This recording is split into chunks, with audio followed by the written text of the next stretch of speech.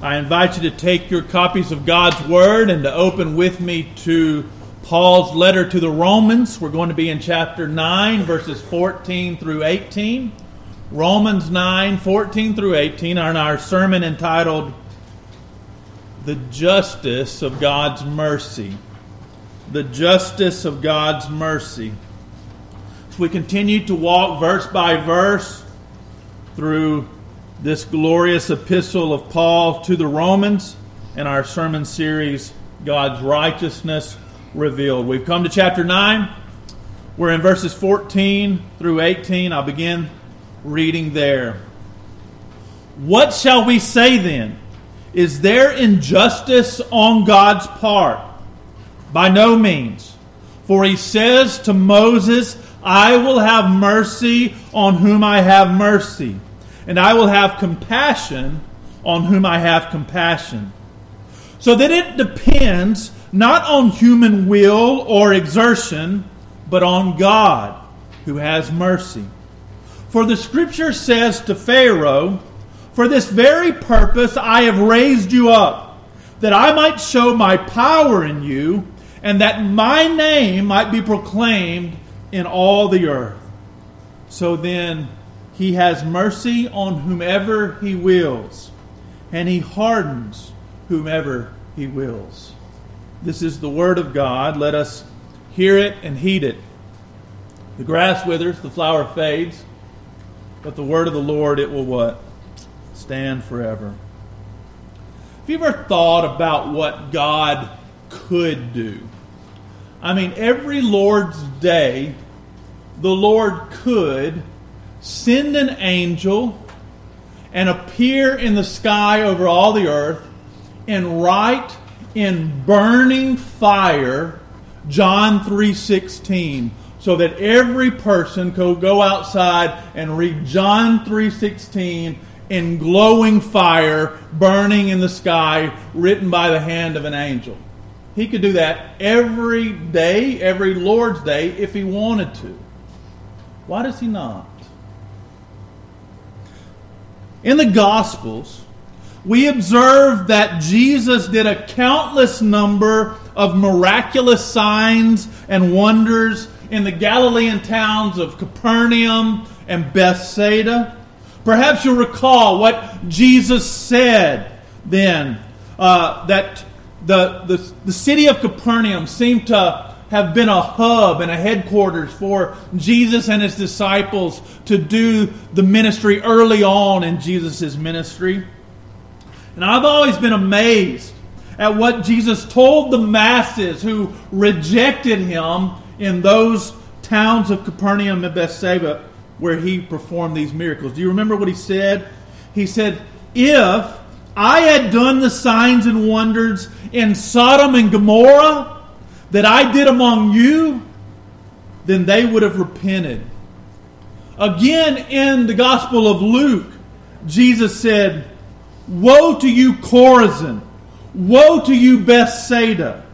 For if the mighty works done in you had been done in Tyre and Sidon, they would have repented long ago, sitting in sackcloth and ashes. Clearly the point that Jesus is trying to make to these Galilean towns of Jews, whether it's Capernaum and Chorazin or Bethsaida, is that God has revealed to them a great light. Yet they had become more sinful and deserving of God's destructive wrath than the cities of Sodom and Gomorrah, of Tyre and Sidon, which are in present-day Lebanon, whom God had famously or infamously destroyed. I mean, the sin of Sodom and the sin of Gomorrah and their subsequent destruction with fire and brimstone falling from heaven is well known from its telling in Genesis. Also, if we read the prophets of Isaiah and Ezekiel, we see these judgment oracles that are given against Tyre and Sidon and their kings and princes over them for the things that they have done. And they are equally terrifying. But when I hear Jesus say something like this to them, I'm also led to ask, why didn't you, Lord?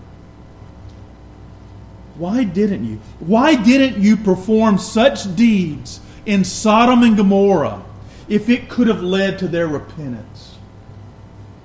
Why didn't you do signs and wonders in Tyre and Sidon if it could have led to their salvation? Perhaps the answer to that is not ours to know, is it? It's not ours to speculate. But it does lead us to the conclusion that God's ways and God's purposes are higher than ours. Clearly, God is not sitting in heaven trying His best to save as many people as He possibly can. He's not attempting to persuade more people to believe in Him only to be failing miserably.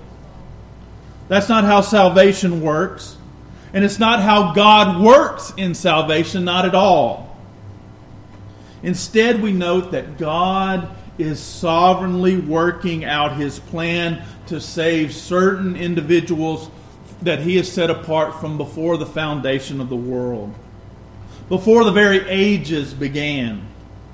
It is a plan in which God will prove able and faithful to accomplish all that He has purposed.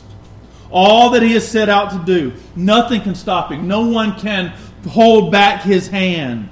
What God plans, He accomplishes. What God purposes, He fulfills. He brings to fruition. His word will never fail. His promises are always fulfilled.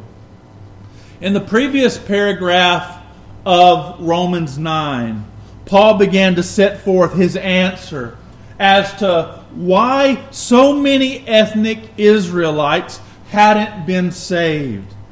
They had been blessed, sure, but they hadn't believed. They had received the covenants, but they had rejected the Christ. Does this failure on Israel's part to obtain salvation indicate a failure on God's part to keep His word? Paul says, no, it doesn't.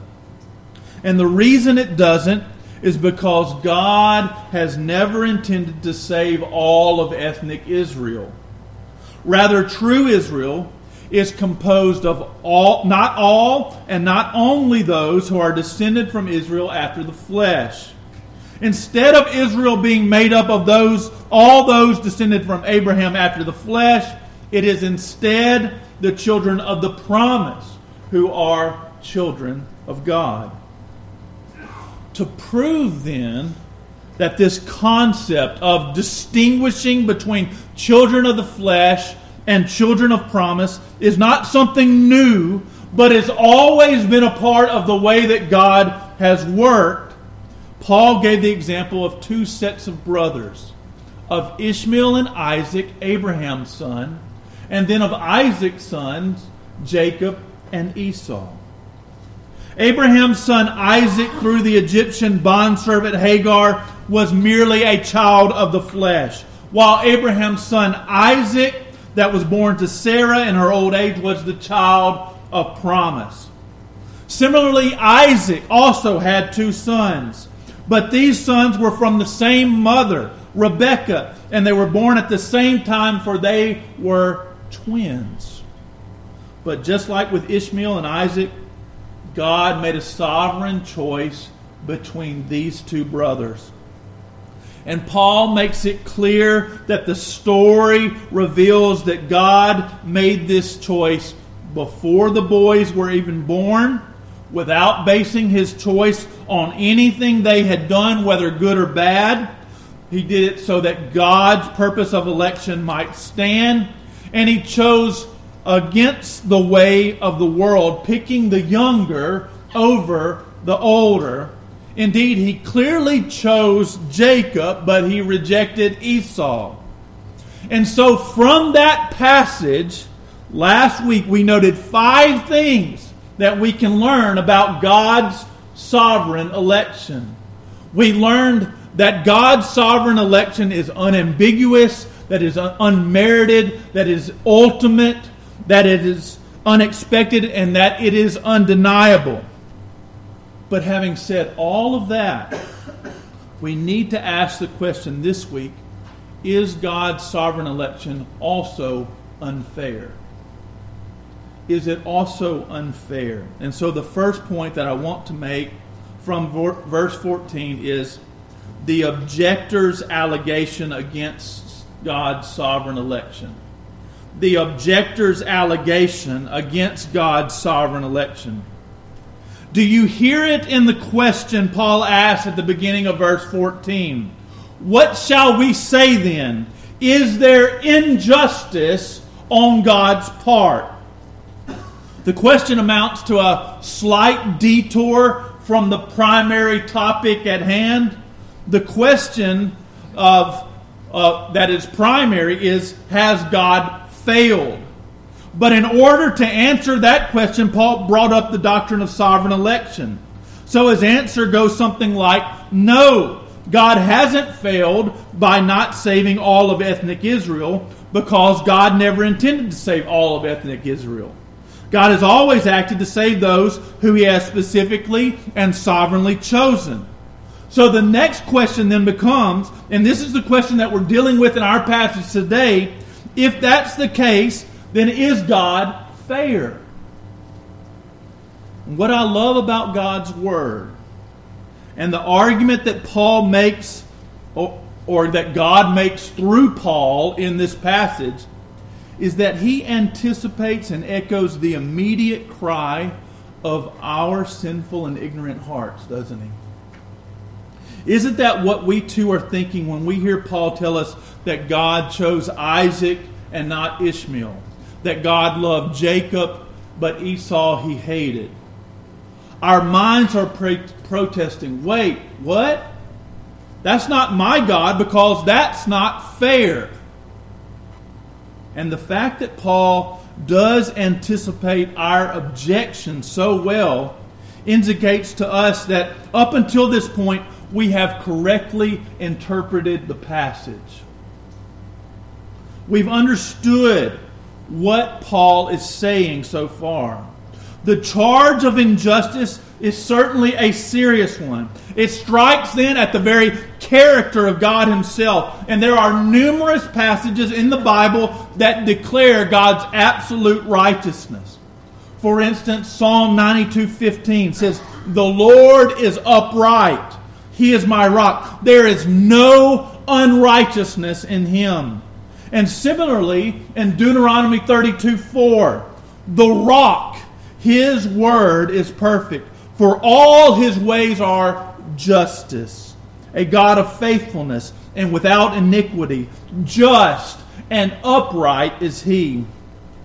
You see, if God is somehow unjust, then not only can He not rightly be called God, but He cannot be considered the just judge of all the universe.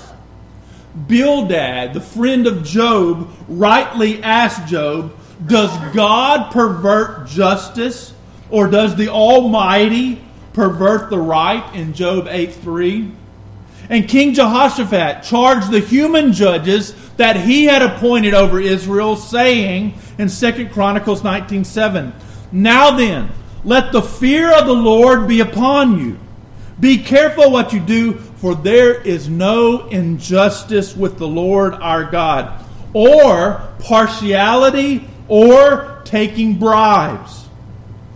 Finally, Job's young counselor Elihu also asserts in Job 34:10, "Therefore hear me, you men of understanding. Far be it from God that He should do wickedness, and from the Almighty that He should do wrong." So in the same way, Paul won't for a second let the charge of God's injustice stand. And he answers his own question, what shall we say then? Is there injustice on God's part? By answering in the strongest way possible the Greek language offers us to answer. He says, absolutely not, by no means. God forbid that this be the case, that God be charged with injustice, or that God demonstrates or does anything that's not right and not fair and not just. So in what follows then in verses 15 through 18 is what theologians call a theodicy. That is a defense of God's righteousness. They defend God's righteousness. Paul has asserted that God sovereignly chooses to save some people while rejecting others. And Paul has done so all while assuming that God is perfectly righteous to do so. So then the next few verses explain how that can be the case. They explain how God's righteousness and God's election are perfectly compatible, and that both are in keeping with the character of God's divine nature. Basically, Paul is defending God against the charge of being unfair. He is defending God against allegations of injustice, of corruption, of showing partiality. Sovereign election, he will show, is not unjust. Secondly, I want you to see in verse 15 God's declaration about his sovereign election. God's declaration about his sovereign election. Paul follows his absolute denial of God's injustice by citing a declaration that God made to Moses in Exodus 33:19. In that passage, Moses and the people of Israel have come out of Egypt, but they have not yet entered into the promised land. They are wandering in the wilderness. Moses is interceding on behalf of the people of Israel. This is not long after the golden calf disaster. And God has just commanded the people to leave Mount Sinai and go enter into the promised land, a land that is flowing with milk and with honey. But it's also full of people. It is full of the Canaanites and the Amorites and the Hittites and the Perizzites and the Hivites and the Jebusites. But God has promised that He will drive them out and that He will give that land to Israel and to her offspring. But then God says that He Himself won't go with them because He thinks that they are a stiff-necked people and that He will consume them on the way. So Moses, this is bad news to Moses, and Moses pleads with the Lord. Moses asks that if he has found favor with the Lord, then let the Lord also favor Israel, for they too are God's people. He is longing to know God and God's ways more specifically. He wants assurances that the Lord has shown them favor and that the Lord will go with them. And then in Exodus 33, verses 15 through 16, He said to him, "If your presence, God, will not go with me, do not bring us up from here. For how shall it be known that I have found favor in your sight, I and your people? Is it not in your going with us, so that we are distinct, I and your people, from every other people on the face of the earth?" So God relents, and God promises that He will in fact go with them. He says that He will go with them because Moses has found favor in His sight and because He knows Moses by name. Then Moses makes this request of the Lord. He says, "Lord, show me your glory." You'll probably recall that God tells Moses that he can't actually see God's face and live, but that there is a place over behind the rock in which He will set Moses, and God will pass by this place and proclaim His name, the Lord, there as He passes by, and that Moses will be able to see the backwash of the glory of the Lord as He passes by. What is He going to do as He passes by? He's going to proclaim His name.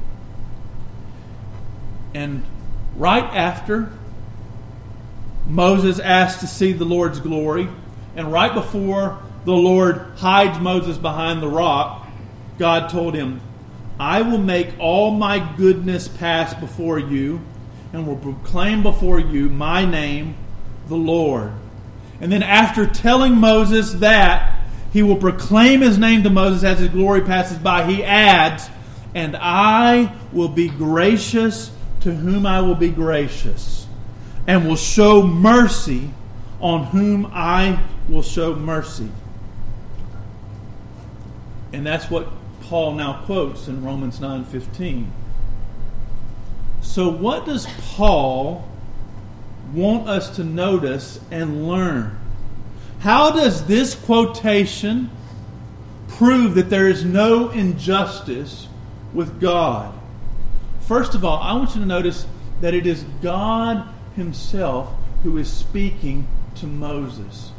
That God is the one saying this. Lest there be anyone say that this is a description made about God from someone else. These are from God's own words about Himself. That He says, I am a God who will show mercy on whom I show mercy. And I am a God who will show compassion on whom I have compassion. But secondly, I want you to see that it is God's mercy that is sovereignly dispensed. It is up to the discretion of the Lord, and no one forces His hand or makes Him show mercy. His will is ultimate in the matter of bestowing mercy on people. And then thirdly, note that this statement was made in the context of God proclaiming His name and displaying His glory to Moses. God's name and God's glory are revelations of whom God is in Himself. They are a pronouncement of God's own character and reputation. What this means is that it is fundamental to God's character to show sovereign mercy.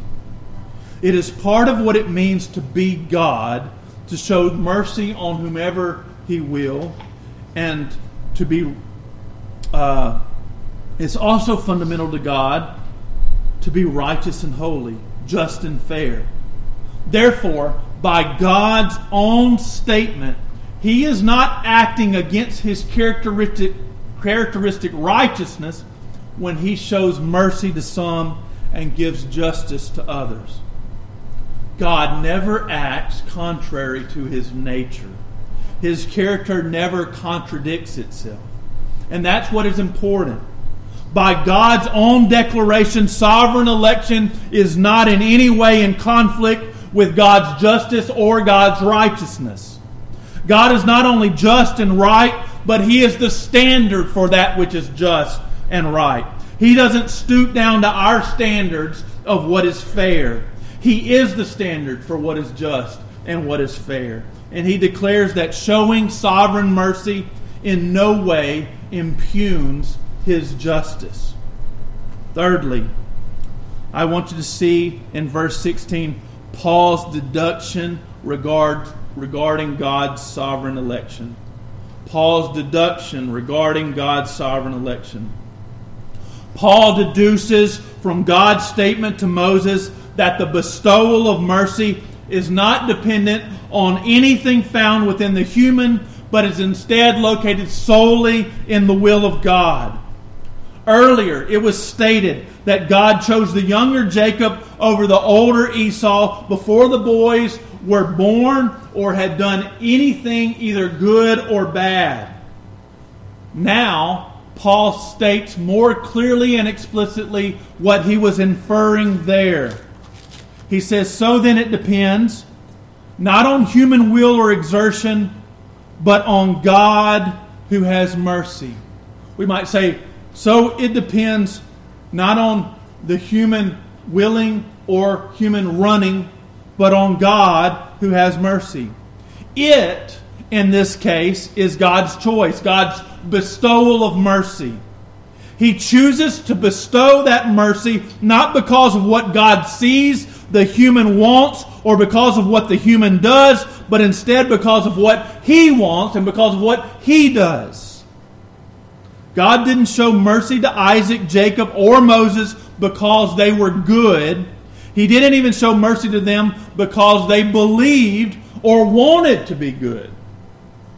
Likewise, God didn't reject Ishmael and Esau because they were especially worse sinners than their brothers. That's because it doesn't depend on man's will or man's work, his desires, nor his deeds. It doesn't depend on human volition or human exertion. What does it depend on? It depends on God who shows mercy. It just simply depends on the one who calls and not the one who works. God's purpose of election is not based upon works, but upon him who calls. It is the caller who bestows the mercy and not the worker who earns the mercy. Brethren, this is an indication that even the faith that we have is itself a gift from God and not something that we work up. Not only is it true that you have not been saved because you worked for it, but because Christ worked on your behalf. But it is also true that you have not been saved because you willed, but because God willed it. God did not bestow mercy on you because you believed. Instead, you believed because God showed mercy on you. I'll say that again. God did not bestow mercy on you because you believed. Instead, you believed because God showed mercy on you. So because God doesn't treat any of us differently based on anything within us, God can't be charged with being partial. Paul emphatically stated back in chapter 2 that God shows no partiality, right? Paul made that claim on the basis of God's just judgment. God judged all men, both Jews and Gentiles, by the same impartial standard. In Romans 2, 6 and 8, it says, He will render to each one according to his works. To those who by patience and well-doing seek for glory and honor and immortality, He will give eternal life. But for those who are self-seeking and do not obey the truth, but obey unrighteousness, there will be wrath and fury. But then what did Paul conclude? What humans met this standard that God demanded to earn eternal life? No one, right?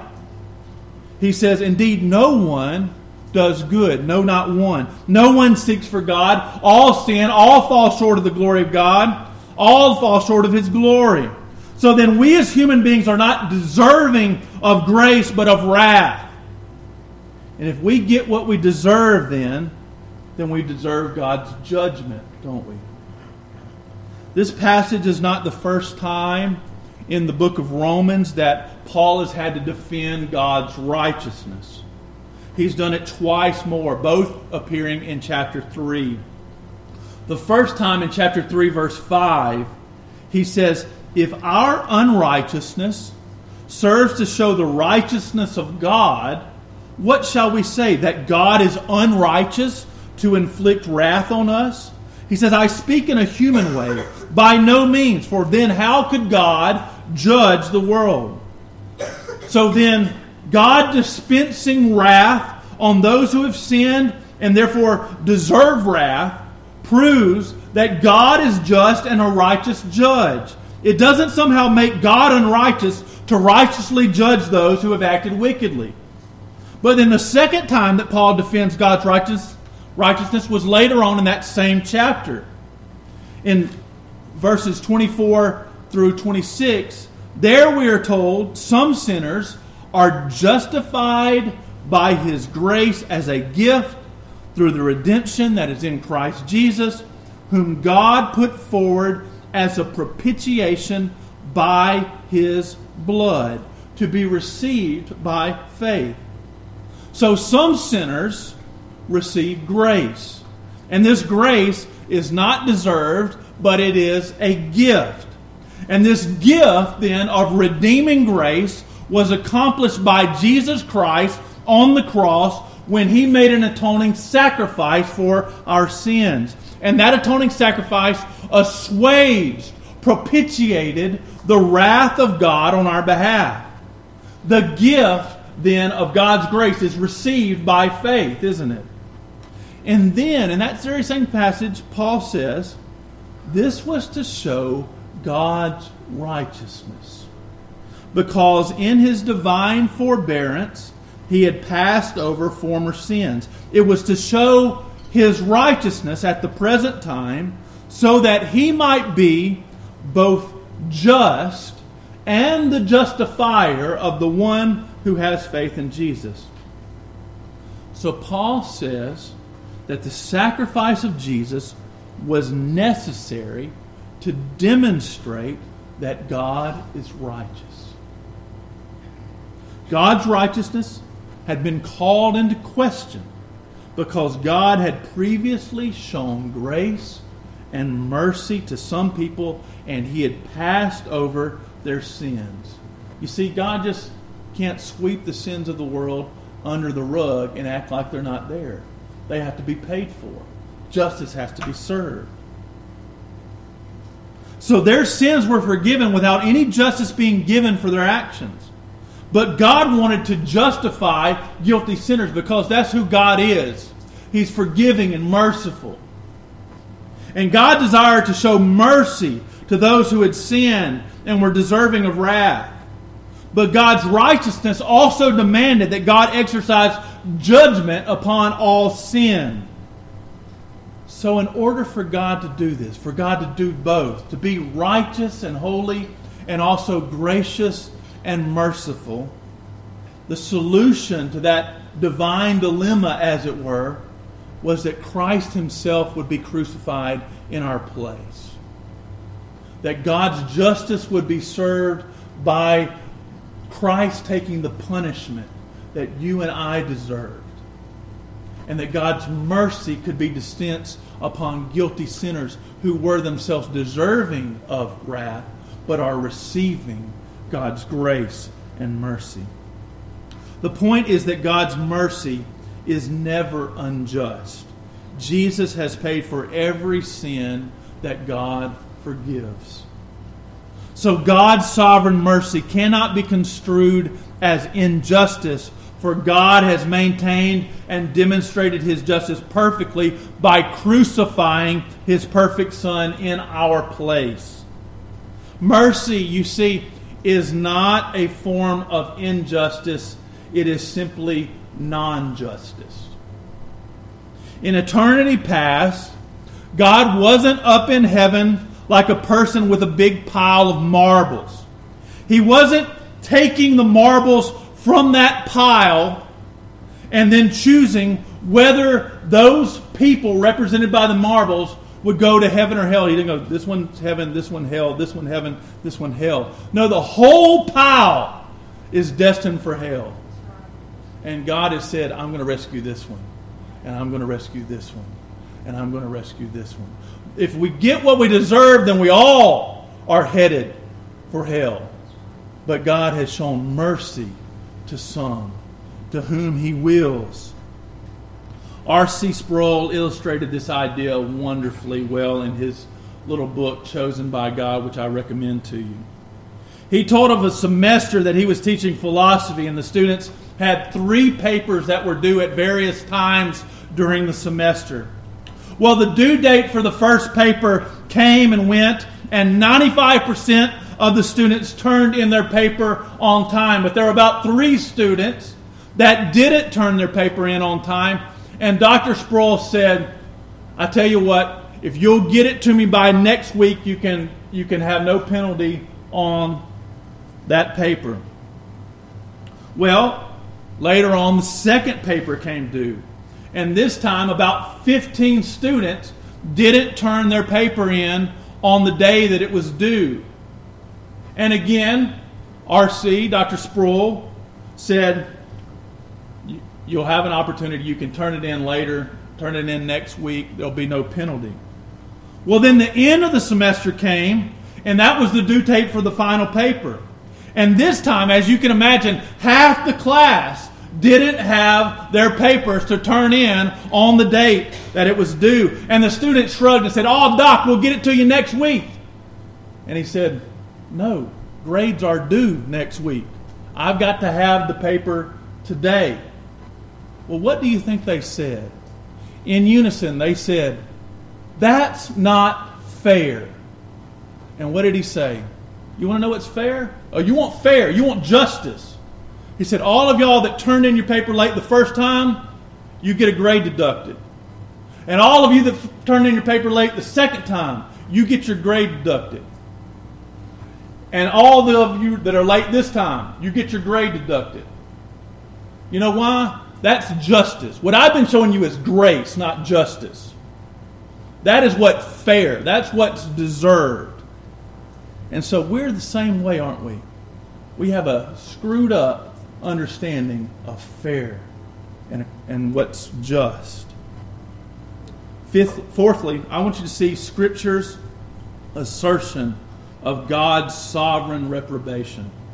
Scripture's assertion of God's sovereign reprobation. Thus far, in our passage, Paul has dealt with the mercy side to God's sovereign predestination. There are two sides to this coin in there.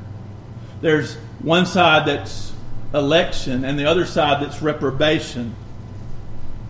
Just as Paul said earlier, Jacob have I loved, but there's a second side, isn't there? Esau have I hated. So predestination has two sides, election and reprobation.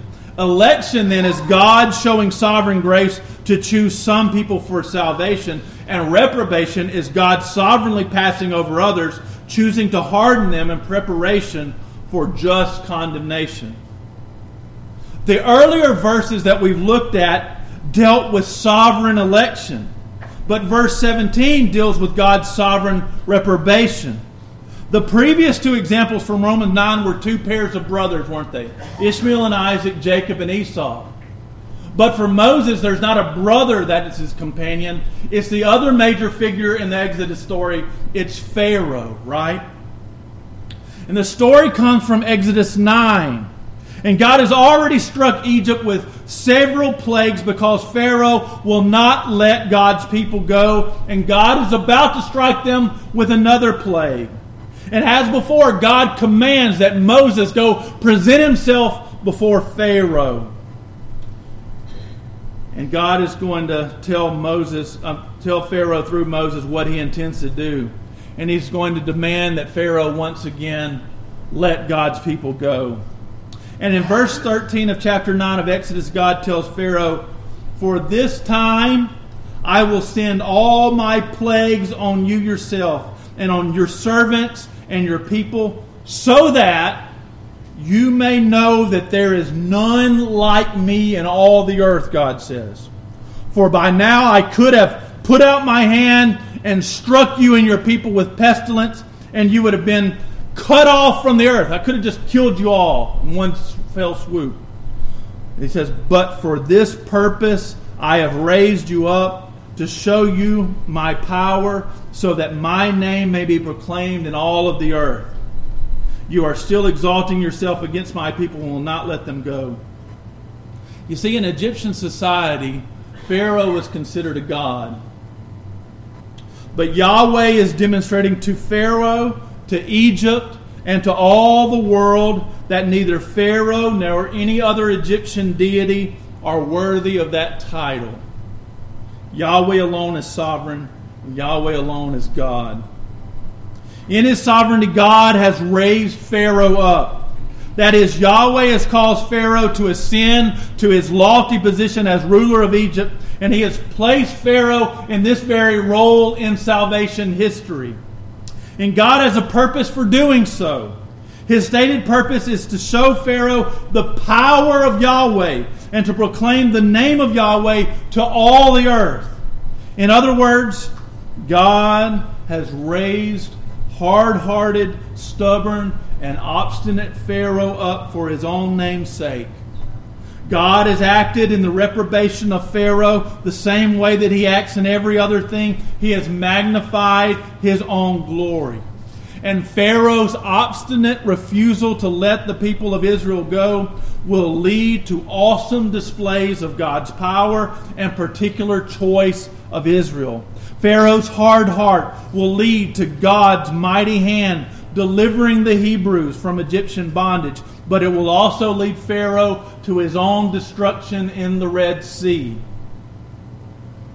Last week we saw that God had a purpose in choosing Jacob over Esau. The electing purpose of God was to demonstrate that it is not based upon works, but based upon Him who calls.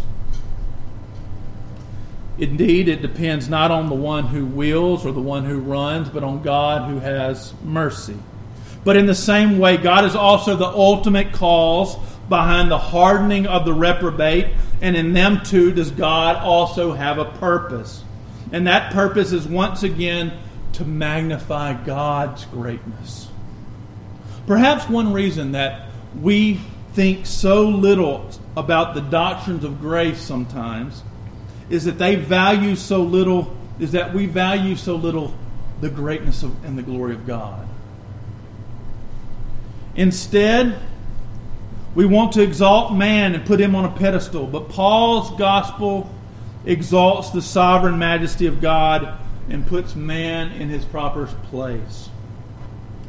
Lastly, I want you to look at verse 18, and we see there Paul's conclusion regarding God's sovereign predestination. Paul's conclusion regarding God's sovereign predestination. In verse 18, Paul brings the last 4 verses to a conclusion. He restates what he earlier said about God's sovereignty and election, and he now adds a parallel statement dealing with God's sovereignty and reprobation. He concludes, "So then, God has mercy on whomever He wills, and He hardens whomever He wills." God's will is not only ultimate in bestowing mercy, but God's will is also ultimate in those who are hardened. Douglas Moo says, God's hardening is an action that renders a person insensitive to God and His Word, and that, if not reversed, culminates in eternal damnation. It's usually at this point, by the way, that those who object to the doctrine of predestination pipe up and they say, "Hey, but Exodus says that Pharaoh also hardened his own heart." They go on to argue, it may be that God hardens Pharaoh's heart because Pharaoh hardened his own heart. Their observation is a good one, but their objection is not a good one. Exodus does contain some statements that tell us that God hardened Pharaoh's heart, and others that Pharaoh hardened his own heart. But a careful examination of both the relevant passages in the book of Exodus as well as this verse in Romans reveals that it is God who is the primary and ultimate cause of Pharaoh's hard heart. But the fact that Pharaoh willingly was involved in the process of God hardening his heart is very telling, isn't it? It's telling us about the nature of this hardening process that we have. When God calls someone to election, when God shows them electing grace, He is calling them to act in such a way, causing them, in fact, to act in such a way that is contrary to their natural inclination, contrary to their natural will. To come to Christ is not our natural desire, it's the supernatural grace that effectually causes us to do that. But this hardening is instead allowing us to act in the way that comes natural to us. And that's what I want you to see. Just as water always flows downhill, when the levy of God's hand is released from someone like Pharaoh, then he delves into the depravity in which he naturally wants to flow. Like a rebellious dog that is apt to run away from its owner or to run into traffic for its own destruction. The owner may put a leash upon the dog. When the owner releases that leash, the dog may run where it wants to already go. In many ways, what we're saying here is that this passage, or God's hardening, is a lot like what God has already shown us in Romans 1, where it says that God gave them over. God gave them over to these sinful desires to delve deeper and further into their own debased depravity. Just as a potter is able to keep clay moldable and pliable by working it with his hands and adding the occasional moisture to the clay, so clay becomes hard when the potter removes his hand from it and leaves it to dry in the sun. In one sense, we can say that the potter chose to harden the clay. In another sense, we can say that the clay hardened as a result of its own natural makeup. That's what we're saying here, that God chooses to allow sinners to go in the way that they are going. We're not saying that they're trying to swim and God is holding their hand underwater. They're flowing and running, indeed rejecting, going exactly where they want. God didn't force Pharaoh to act in any way that was contrary to Pharaoh's own depravity. God was ultimate and sovereign over the hardening of Pharaoh, just as He is over the hardening of other reprobate souls. So then He has mercy on whomever He wills, and He hardens whomever He wills. What's interesting about that statement in the context of Romans 9 through 11 is that Paul is going to eventually tell us in chapter 11 that ethnically Jewish people have not come to Jesus as their Messiah because God has partially and temporarily hardened them. In chapter 11, verse 7, he says, "The elect obtained salvation, but the rest were hardened." Now, from that statement, from the statement that God made to Pharaoh, we have concluded that God hardened him so that the world may know who God is, right? God has a purpose in this hardening, so that the world may know who God is. Is that the case with the Jewish hardening as well? Yes. For Paul says that their trespass means salvation has come to the Gentiles, and that a partial hardening has come upon Israel until the fullness of the Gentiles has come in. So God has not chosen to harden some of the Jews for no purpose. He has a plan through this hardening to magnify His own name and His own glory among the nations. No wonder Paul in Romans 11 closes with the doxology. Oh, the depth of the riches of the wisdom and the knowledge of God. How unsearchable are His judgments. How inscrutable are His ways. And so, having looked at this passage, I want to ask you, how will you glorify God? Will you glorify God by believing in the Lord Jesus Christ, having received the mercy of God? For God says, all that call on Him, everyone who confesses His name, He holds out His hands to. Anyone who comes to Him, He will not turn away. The reason you don't come to the Lord is not because of the Lord, but it's because you don't want to. Prove me wrong. Come to the Lord. Come to the Lord Jesus and be saved. Find mercy. And you will receive glory. And God will be glorified. But God will also be glorified even in the last day you refuse. He will be glorified in all ways, whether through His justice or His mercy, both of which He sovereignly bestows. Which are you? Let's go to the Lord in prayer. Father, I pray that